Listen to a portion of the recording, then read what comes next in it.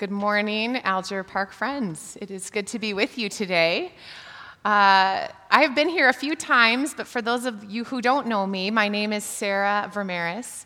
I am a student at Calvin Seminary, and I also work part-time at the university in campus ministries, hanging out with college students. So that's a little bit about my life. I've been here several times. My family and I always love coming to Alger Park.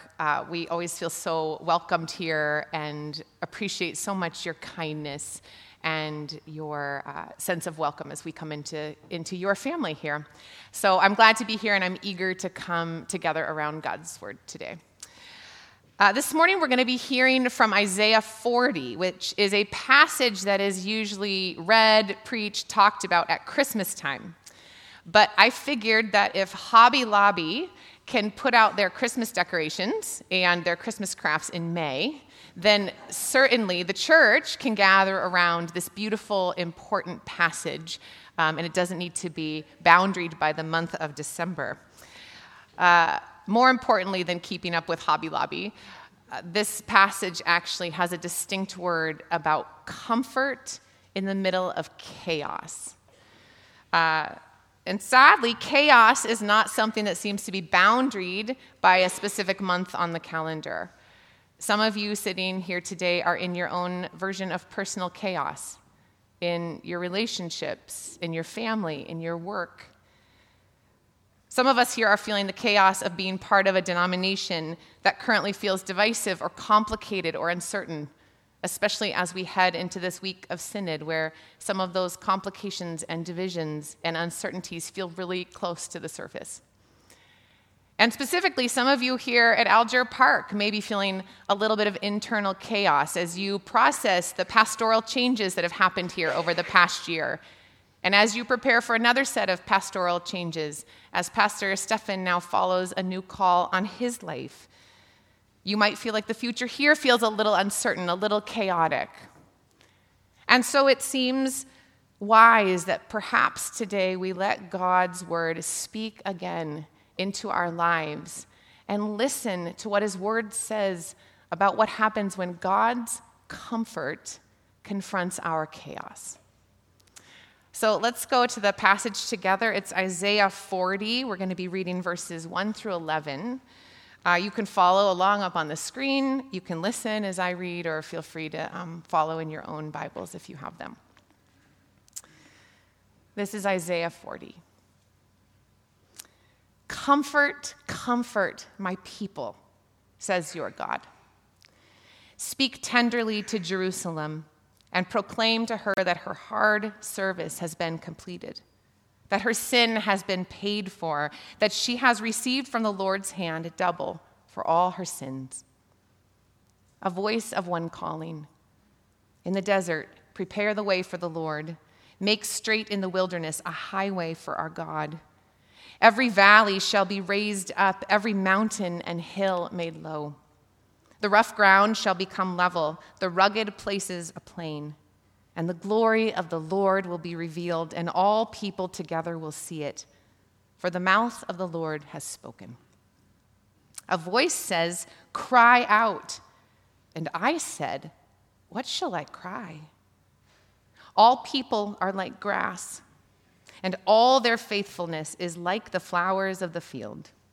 The grass withers and the flowers fall, because the breath of the Lord blows on them. Surely the people are grass. The grass withers and the flowers fall, but the word of our God stands forever. You who bring good news to Zion, go up on a high mountain. You who bring good news to Jerusalem, lift up your voice with a shout. Lift it up. Do not be afraid. Say to the towns of Judah, here is your God. See? The sovereign Lord comes with power, and he rules with a mighty arm. See, his reward is with him, and his recompense accompanies him. He tends his flock like a shepherd. He gathers the lambs in his arms and carries them close to his heart. He gently leads those that have young. This is the word of the Lord. Thanks be to God. Today's text opens with bold words of comfort. Those of us sitting in this room know that those words are coming from a prophetic book of Scripture. But the reality is that they could fit nicely into all kinds of places in our culture. We are, after all, a people who love comfort. From our shoes to our bedding to the diapers we put on our little ones, we're often willing to pay a little bit extra money if the price tag comes with the promise of extra comfort. And we are certainly a people who love to be comfortable. A quick Google search of the word comfortable brings up a feast of images. People with their eyes closed, feet up, floating on fluffy clouds or laying on pillowy couches, breezy hammocks, covered in cable knit blankets with a warm cup of tea in their hands, sitting with perfectly manicured toes in the warm Michigan sand, the latest flavor of Starbucks Frappuccino in hand. We love to be comfortable. We want a comfortable margin in our budget, a comfortable quality of life, a comfortable everything. But our text today seems to offer up a different variety of comfort, a different picture of what it means to be comfortable, of what it means to be comforted. And as it turns out, God's variety of comfort is very, very different than fluffy clouds and cable knit blankets and cold frappuccinos. As our text opens, God's voice literally booms through the heavens to his people Israel with our key words, comfort, comfort. Many of us are so used to this passage that we don't take the time to turn back a few pages and understand why in the world comfort is so important in the first place. Of all the words that God could speak into being at this moment, why is comfort so urgent? Well, it only takes a few minutes of page turning to begin to understand the picture. The book of Isaiah is written to the people Judah, a people who have progressively lost their way, lost their connection to God, lost their identity. And for almost 39 chapters, Isaiah rehearses all the ways that they are lost, all the ways that they've turned away from God and from justice and from each other. You see, the people of Judah had their own idea of comfort, and they were willing to chase it in whatever way seemed best to them. So they made convenient political alliances. And they built up beautiful, comfortable, grand luxury homes at the expense of the poor. And they bowed down to other, easier, better-feeling gods.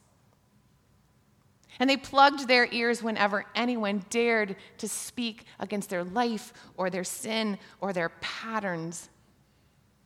Isaiah says earlier in this book, you attach yourself to sin like it's a cart and you drag it around with you everywhere you go. But the people refuse to listen. They want comfort, and they want it their way. And because they plug their ears, and because they refuse to listen, and because they are so certain that they know how to find happiness, that they know how to find comfort, God eventually says, enough. And his enough comes in the form of a nation called Babylon. And in a matter of a few years, Babylon sweeps through Judah and takes the entire nation off into captivity. And in what feels like the blink of an eye, everything changes for Judah. They have no home, no land, no stability, no security. The only reality they now know is the chaos of captivity. All the things that they were so sure would bring them comfort are now gone. And they're left with devastating hopelessness and gaping questions. And this reality goes on for 70 years. Some of the people in captivity remember the old days. They remember the land, the temple.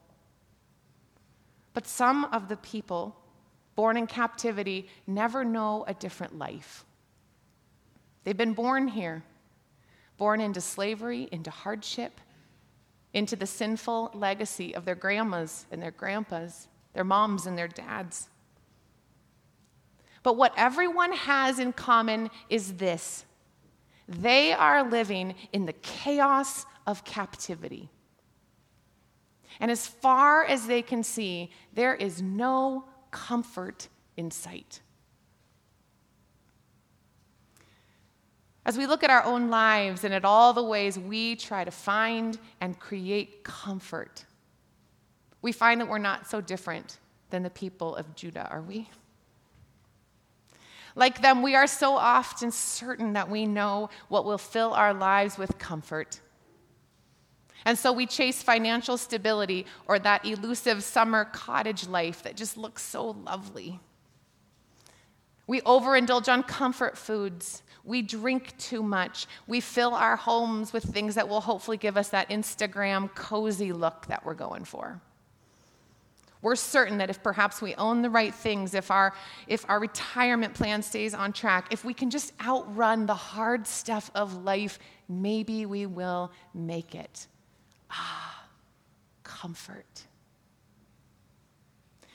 But so often in the blink of an eye, comfort is overtaken by chaos.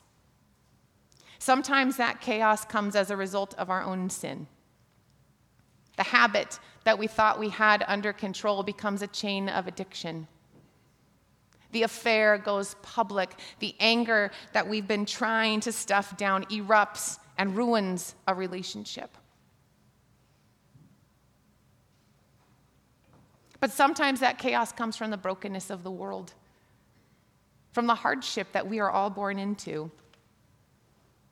A new boss takes over management, and we find ourselves walking out the front door of our office with a cardboard box and 100 fears about our future.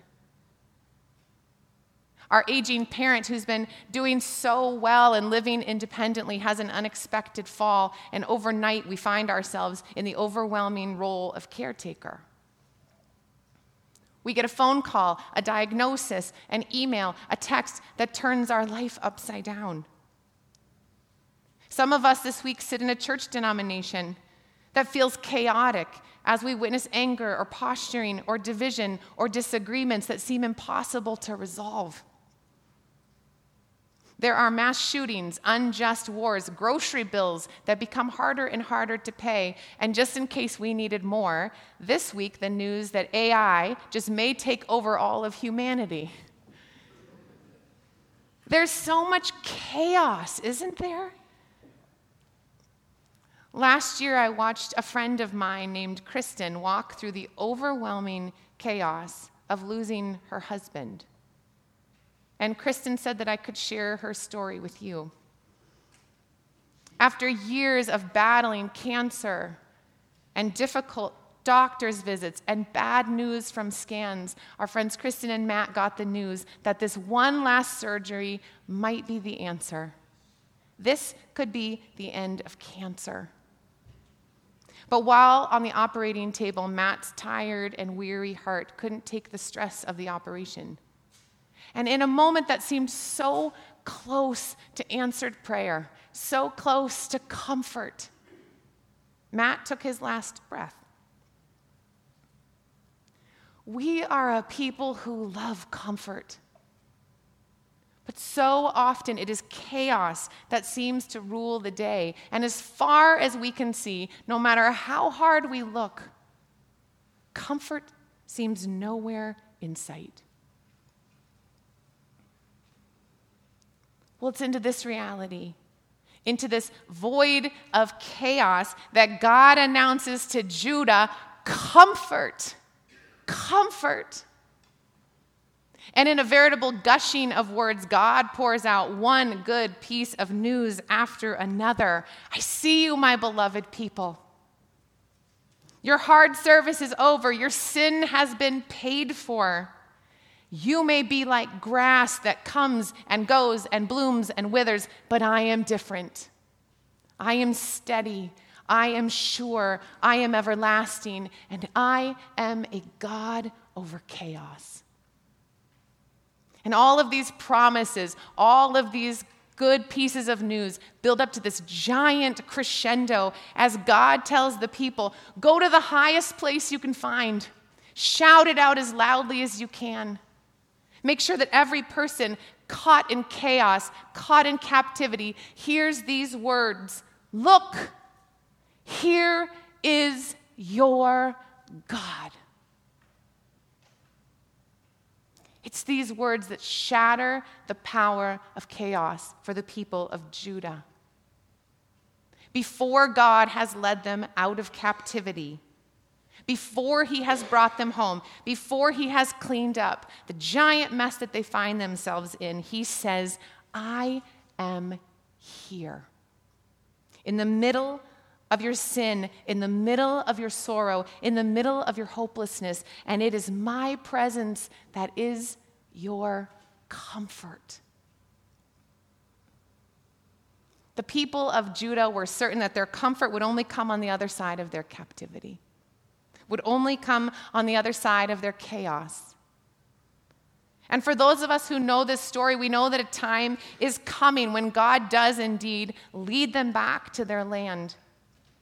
He does release them from the slavery and the hardship and the devastation of their life in Babylon.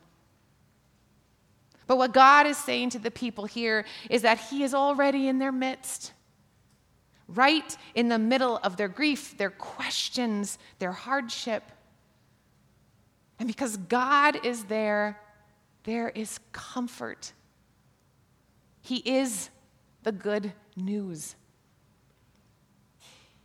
And God invites the people in captivity not only to raise their eyes, but to raise their voices in proclaiming to everyone around them that they have a God who is with them in their chaos. He is their comfort. And it is his presence that makes all the difference. And the same is true for us, friends. God is our comfort. He is our comforter. His presence is what makes all the difference in our lives. Sometimes, like Isaiah describes, God's presence in chaos comes with sovereign power. Sometimes we see him shatter chains of addiction, radically change the course of a life, tangibly defeat the forces of evil or darkness or despair or hopelessness in ways that we could never imagine. But oftentimes, maybe most times, God's presence in our chaos comes in the form of a tender shepherd, of one like Isaiah describes, who gathers us up in his arms when we are cold and tired and lost and weary, and holds us tight against his chest, right against his beating heart. Our friend Matt died a few days before Easter, on a day that was meant to be full of hallelujahs and new life. Kristen and their children and their family and all the people who loved Matt were instead walking the dark and hard road of loss, of death, of chaos. That morning, I happened to receive an alert that Kristen had posted something on Facebook. And when I opened that post, what I saw was the silhouette of a thin black cross sitting on top of a series of dark black hills. It was backlit by colors of yellow and pink and purple, and at the top were a bunch of little stars that faded to black. And on top of those black hills, in bold white letters, were the words, "He is risen." And above that post, in a few short words, Kristen wrote this: "Matt is in the glory of the Lord, celebrating the resurrection with the one who gave him eternal life." What a celebration that must be. in the midst of her chaos, in the midst of her pain, at a moment in grief where someone can hardly take a breath without feeling the searing pain of loss, Kristen climbed to a high place. She raised her eyes, she raised her voice, and she said to the world, "Look, even now, God is here." And what Kristen knows is that because God is here, there is hope, there is a future, there is comfort.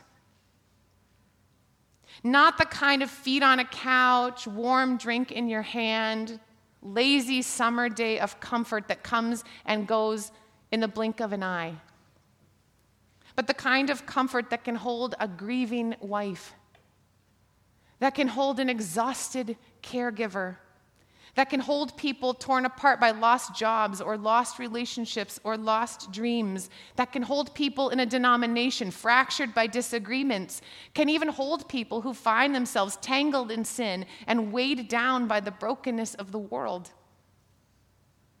Because when God put on flesh and he made himself incarnate amongst us in the person of Jesus Christ, the name that he gave himself was Emmanuel, God with us. Or in the words of our friend Isaiah, "Look, here is your God." Jesus landed right in the middle of the chaos, right in the middle of the mess, right in the middle of a world that seemed without hope and without comfort. And when Jesus put himself on the cross, when he died and was buried and was resurrected 3 days later, he boldly proclaimed to a world locked in captivity the fulfillment of Isaiah's prophecy. "See, beloved ones, look at my hands, look at my feet, look at the empty tomb. Your hard service has been completed. Your sin has been paid for. The chaos will never win." But Christ's work is not over. Isaiah speaks of a time when valleys will be raised and mountains will be leveled, when rough ground will become smooth, and when all the hard and rigid edges of this world will disappear. A time when addictions and affairs and fractured denominations and lost jobs and lost relationships and lost husbands and even death itself will be done forever. This is the vision of our God. This is the way his comfort will someday be complete. But until that day, and in service towards that day, we have a God who promises that he will keep showing up in our chaos, that he will keep moving us towards restoration, that he will forgive us, that he will fight for us, that he will hold us, that he will carry us until one day he defeats chaos forever. Friends, I don't know what your particular brand of chaos is. I don't know the places in your life that feel upended or fragile or heavy or filled with uncertainty. But whatever those places are, God's word, this word, it's for you today. God sees you.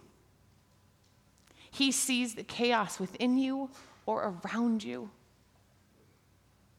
And into those very particular and tender places, his voice breaks through all the noise. "Comfort, comfort my people," says your God. "Look, even now, even in this, I am here." Amen. Will you pray with me?